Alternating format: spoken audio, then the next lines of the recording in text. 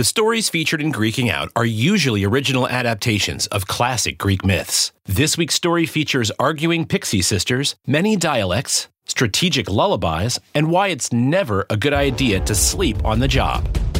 Greeking Out, the greatest stories in history were told in Greek mythology. Greeking Out, gods and heroes, amazing feats.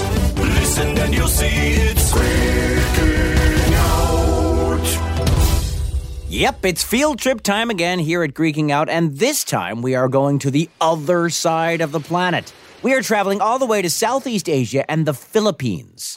The nation of the Philippines is made up of 7,641 different islands.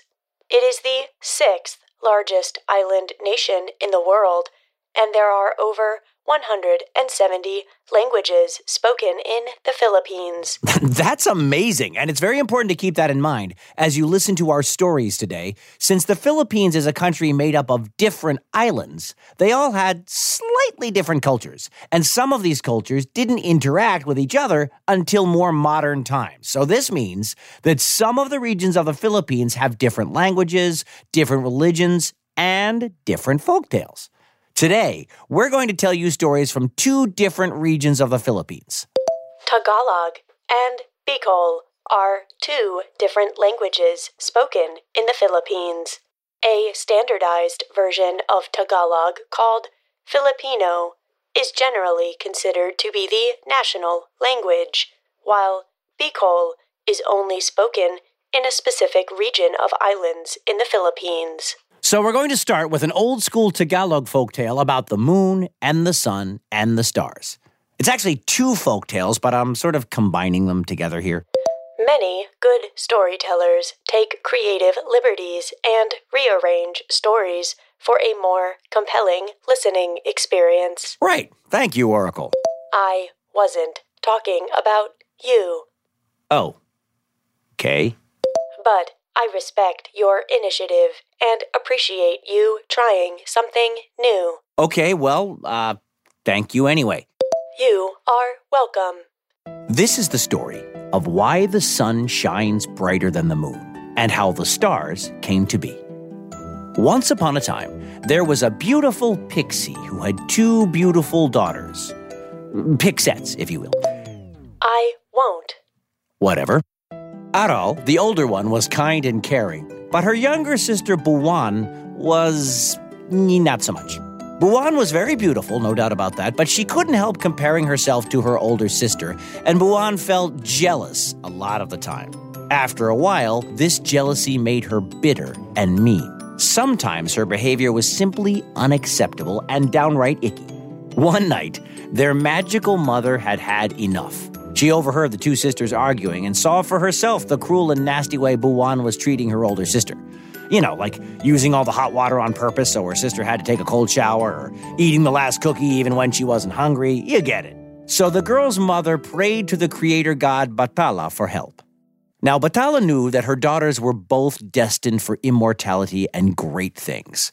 But before he would bestow such an honor upon these two young pixies, Batala decided to put them to the test. He wanted to make sure that they were right for the job. So, Batala traveled to Earth and disguised himself as a beggar. He approached the two sisters as they were walking home from the market. "Donations for the poor?" the old man asked. "Of course," said Aral. "I only have a few coins left, but you are welcome to them. Oh, and you can have this pandesal. It's fresh." Pandesal is the traditional bread of the Philippines. It is semi-sweet bread that has been part of traditional Filipino breakfasts since the 16th century. The beggar thanked the young lady and then turned to her sister. Buwan rolled her eyes and just stared at the man. "Ew," she said. "You definitely need a bath. I'm gonna go stand over there, downwind." "Donations for the poor?" the old man asked again. "Get lost," Buwan replied. "My perfect sister already gave you some money and really good bread. I'm not giving you anything." Buwan was about to walk away, but it was at that moment that Batala decided to reveal his true form. There was a bright flash of light, and the beggar's tattered clothes vanished. In their place was a bright, shining light and a handsome god. The two girls started trembling with fear, but Batala told them not to worry. He was there to bring them gifts. He rewarded Aral's generosity and kindness with a beautiful, shining diamond, a jewel that sparkled brighter than anything in the world. Diamonds are formed hundreds of miles underground. They are typically brought to the Earth's surface through the force of volcanic eruptions and activities. This one, obviously, came from somewhere else. Okay, so you have nothing for me? The girl asked indignantly. You saw no beauty in me when I was just a poor beggar, Batala replied. Your heart is full of anger, and that anger clouds your ability to see the truth. Also, that pandesal was really excellent. I mean, there's nothing like fresh bread, am I right? And with that, the god vanished. As the girls continued on their journey home, Buwan became more and more enraged. This is so unfair, she complained. Well, maybe we could share my jewel, Aral suggested helpfully. That's not the point, her sister replied and stormed off. She could not let this go. So that night, after everyone had fallen asleep, Buwan used her mother's magic to travel to Batala's home and actually stole a diamond for herself. This will show them that I am just as worthy as my sister, Buwan said.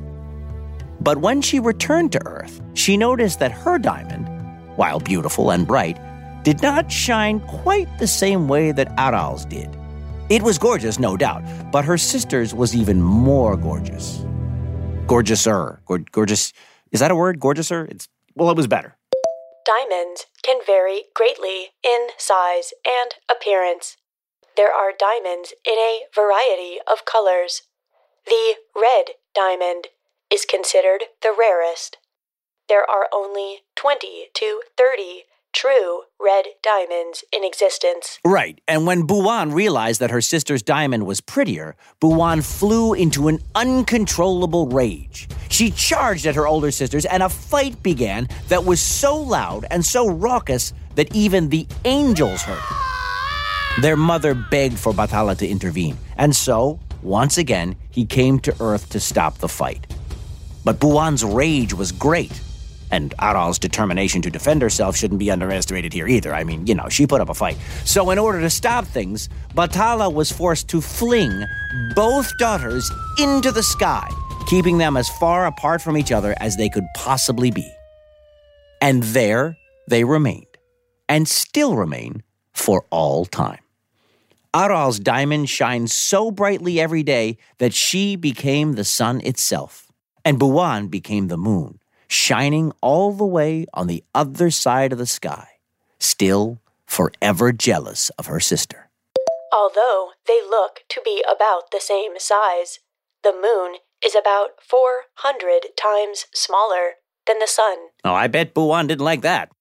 The moon can appear to be the same size as the sun because it is 400 times closer to Earth. Okay, well, maybe it all shakes out then.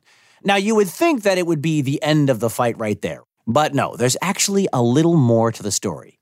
You see, even though the sun and the moon are on opposite sides of the world, Aral noticed that her sister was starting to creep into her territory. Every morning after the sun came up, the moon would linger in the sky a little longer than it should. And sometimes, in the evening, Buwan would show up in the sky early, well before sunset. Many creatures in the world noticed this and seemed delighted by it, but this did not sit well with Aral. This time, she was getting a little taste of jealousy herself, and she did not like it at all. She complained to the god of wind, Lihanyin, and asked him to go to Buwan and speak to her. Lihanyin was more than willing to help. He went to the moon and asked her if she would simply stay in the night sky, but a smirk crept across Buwan's face. So now my sister knows how it feels, she said. Naturally, she refused to stay only in the night sky, and the next morning, the moon stayed in the sky even longer than usual. Aral was furious. Why was her sister still there? This was not the way the sun and the moon were supposed to behave. She insisted that Buwan leave, but Buwan, of course, refused. And just like before, there was a giant fight.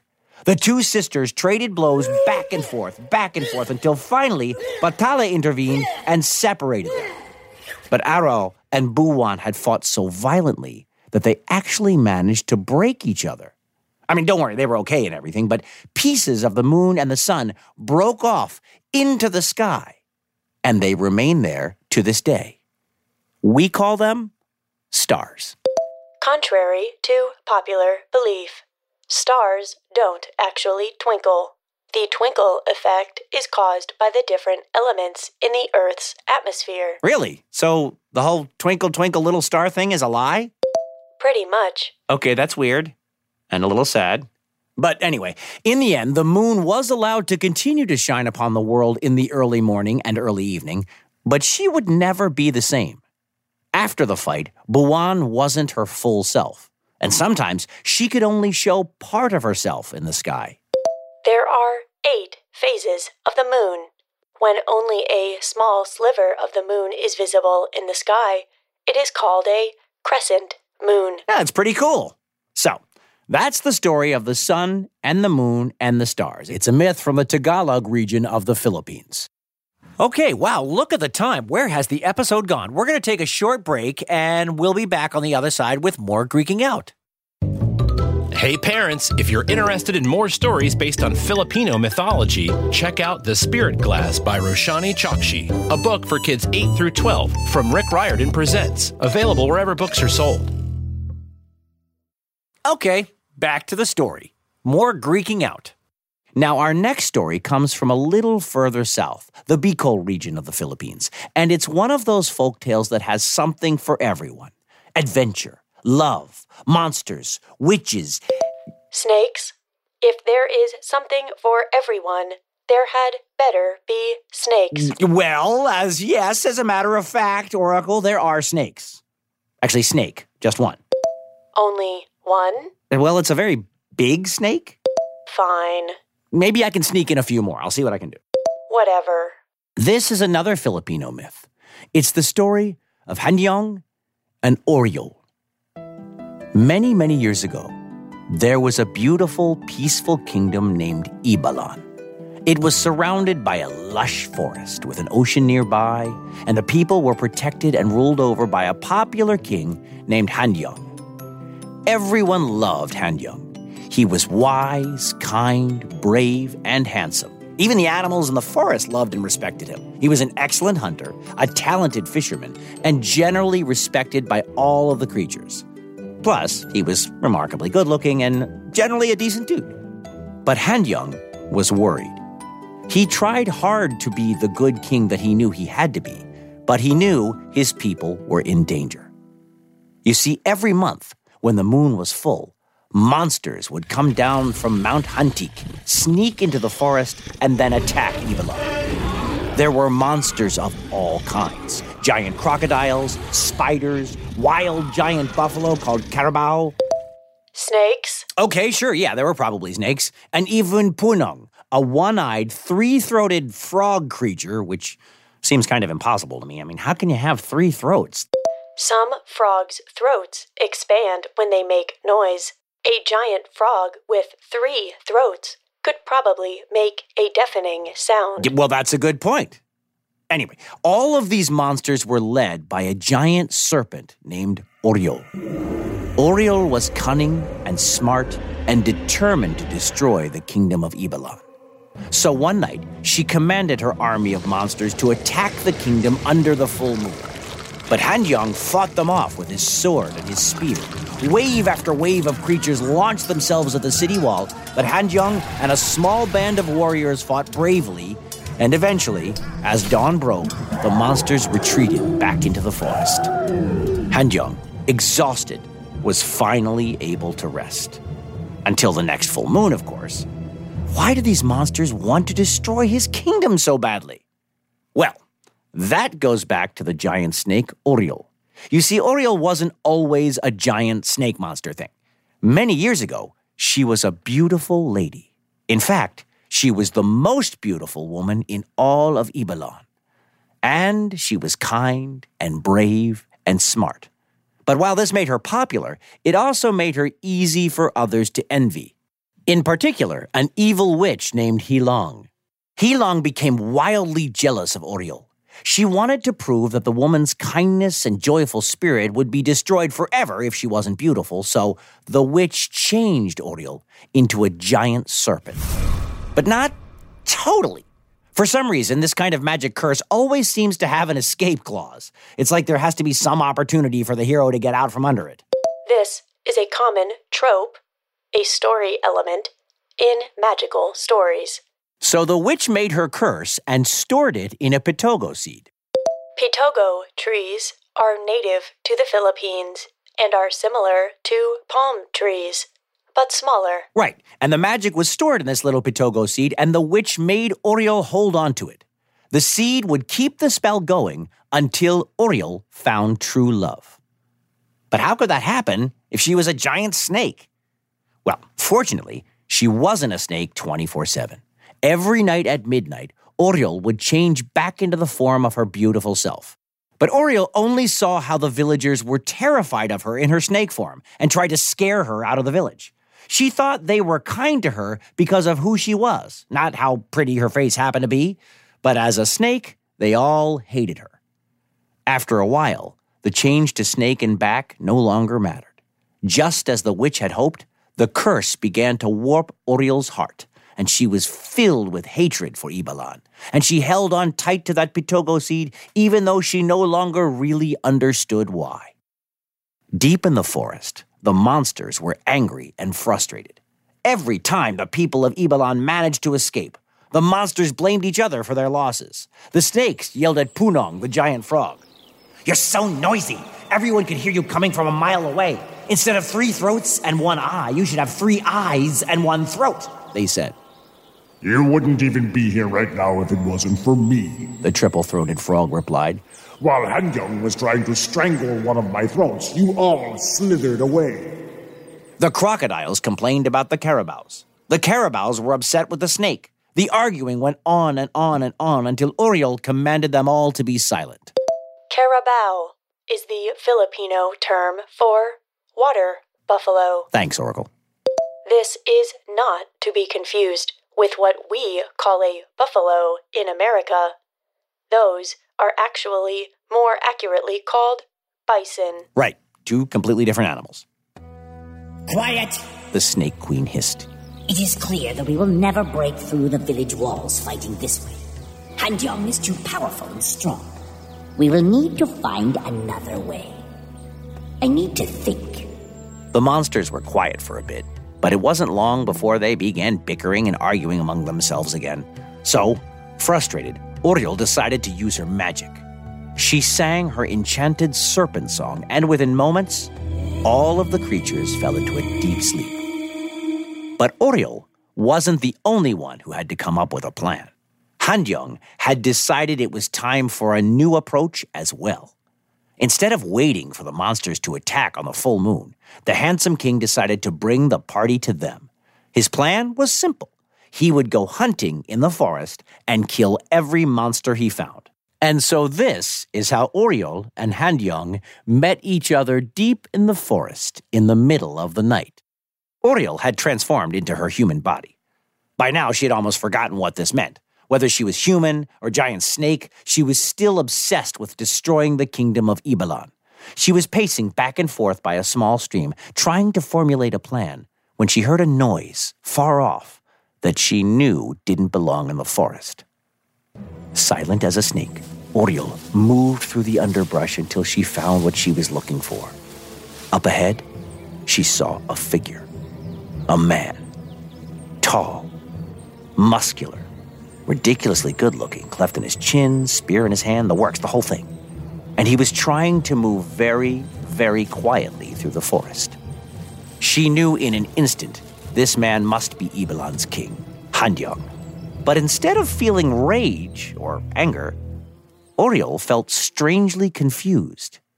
She was literally just trying to come up with a plan to destroy this king and his entire kingdom, but now that she was here in person with him, her feelings were changing. Her heart fluttered a bit in her chest, and without even realizing it, Oriole let out a slight gasp. Instantly, Handyong swung around towards the sound. He had his bow out and an arrow notched so quickly, Oriole didn't even see it happen. She let out a small cry and threw herself to the ground, forgetting for a moment that she was no longer a snake. "Wait," the man said. "It's okay. We won't hurt you. We're here to hunt monsters, not people." Handyong moved carefully toward the young woman and offered his hand, helping her to her feet. Once again, Oriole looked at his face and felt confused. Her heart began to beat faster, and she found herself unsure of what to say. "What are you doing out here alone in the forest?" the king asked her. "Don't you know these woods are full of monsters? It's dangerous here." At the mention of monsters, Oriole regained her composure. Her rage and determination came back to her quickly, and she swiftly tried to shake off the image of the handsome king's face. She remembered her purpose and her plan. "Oh, I do not need to fear the monsters that roam these woods," Oriole replied. "I have an enchanted song that I use when I need it. I can cast a spell and make them do my bidding, even lull them to sleep." Handyong was impressed. In fact, it almost seemed too good to be true. That kind of ability would be very convenient right about now. "Follow me," the woman said. "and I will show you where the monsters sleep." So Oriole led Handyong and his small band of warriors deep into the woods. They marched for a long time, and just as Handyong was about to ask where they were going, the trees gave way to a large clearing. Through the glow of the bright moonlight, Handyong could see that there were sleeping monsters all around the clearing. Crocodiles, wild buffalo, snakes, and even Punong, the giant toad with one eye and 3 throats. The hunters drew their swords and notched arrows in their bows, ready to slay the monsters in their sleep. But Handyong would not allow it. It was dishonorable to kill an enemy in such a fashion. No, they would wait until the monsters awoke. Besides, the handsome king found that he wanted to spend a little more time with this mysterious and beautiful woman of the woods. "So, you're a sorceress?" Handyong asked. "I have never seen a spell like this." "That's because it's not a spell," Oriole replied. "It's more of a song. And no, I'm not a sorceress. Let me show you." And with that, the woman began to sing. It was a sad and beautiful lullaby with a warm melody and a comforting rhythm. Although none of them could tell you what the song was about, each of the hunters was instantly enthralled, and within moments, their eyes became heavy, and they all, too, fell soundly asleep. Although we have previously discussed the false claims depicted in common lullabies, they are incredibly effective at putting babies, children, and hunters to sleep. All except Handyong. He laid down comfortably, but he didn't fall all the way asleep. It wasn't that the spell didn't work on him, it was more that he was under the influence of something a little more powerful. Love. As much as he wanted to close his eyes, he found that he couldn't remove them from the beautiful Oriole as she sang. A small grin played across Handyong's face, and Oriole smiled down at him as she began the final stanza of her song. By this time, all of the hunters were deeply asleep and snoring soundly, and Oriole knew her plan had worked as Handyong laid down. Once she got rid of Handyong and this small group of warriors, it would be easy for her monsters to lay waste to all of Ibalan. She had won. She had just one more unpleasant task left to do. Oriole began to change back into her serpent form, trying best not to look back at the sleepy grin on the face of the king so she wouldn't lose focus on the task at hand. She had to bite and kill each of these warriors one by one.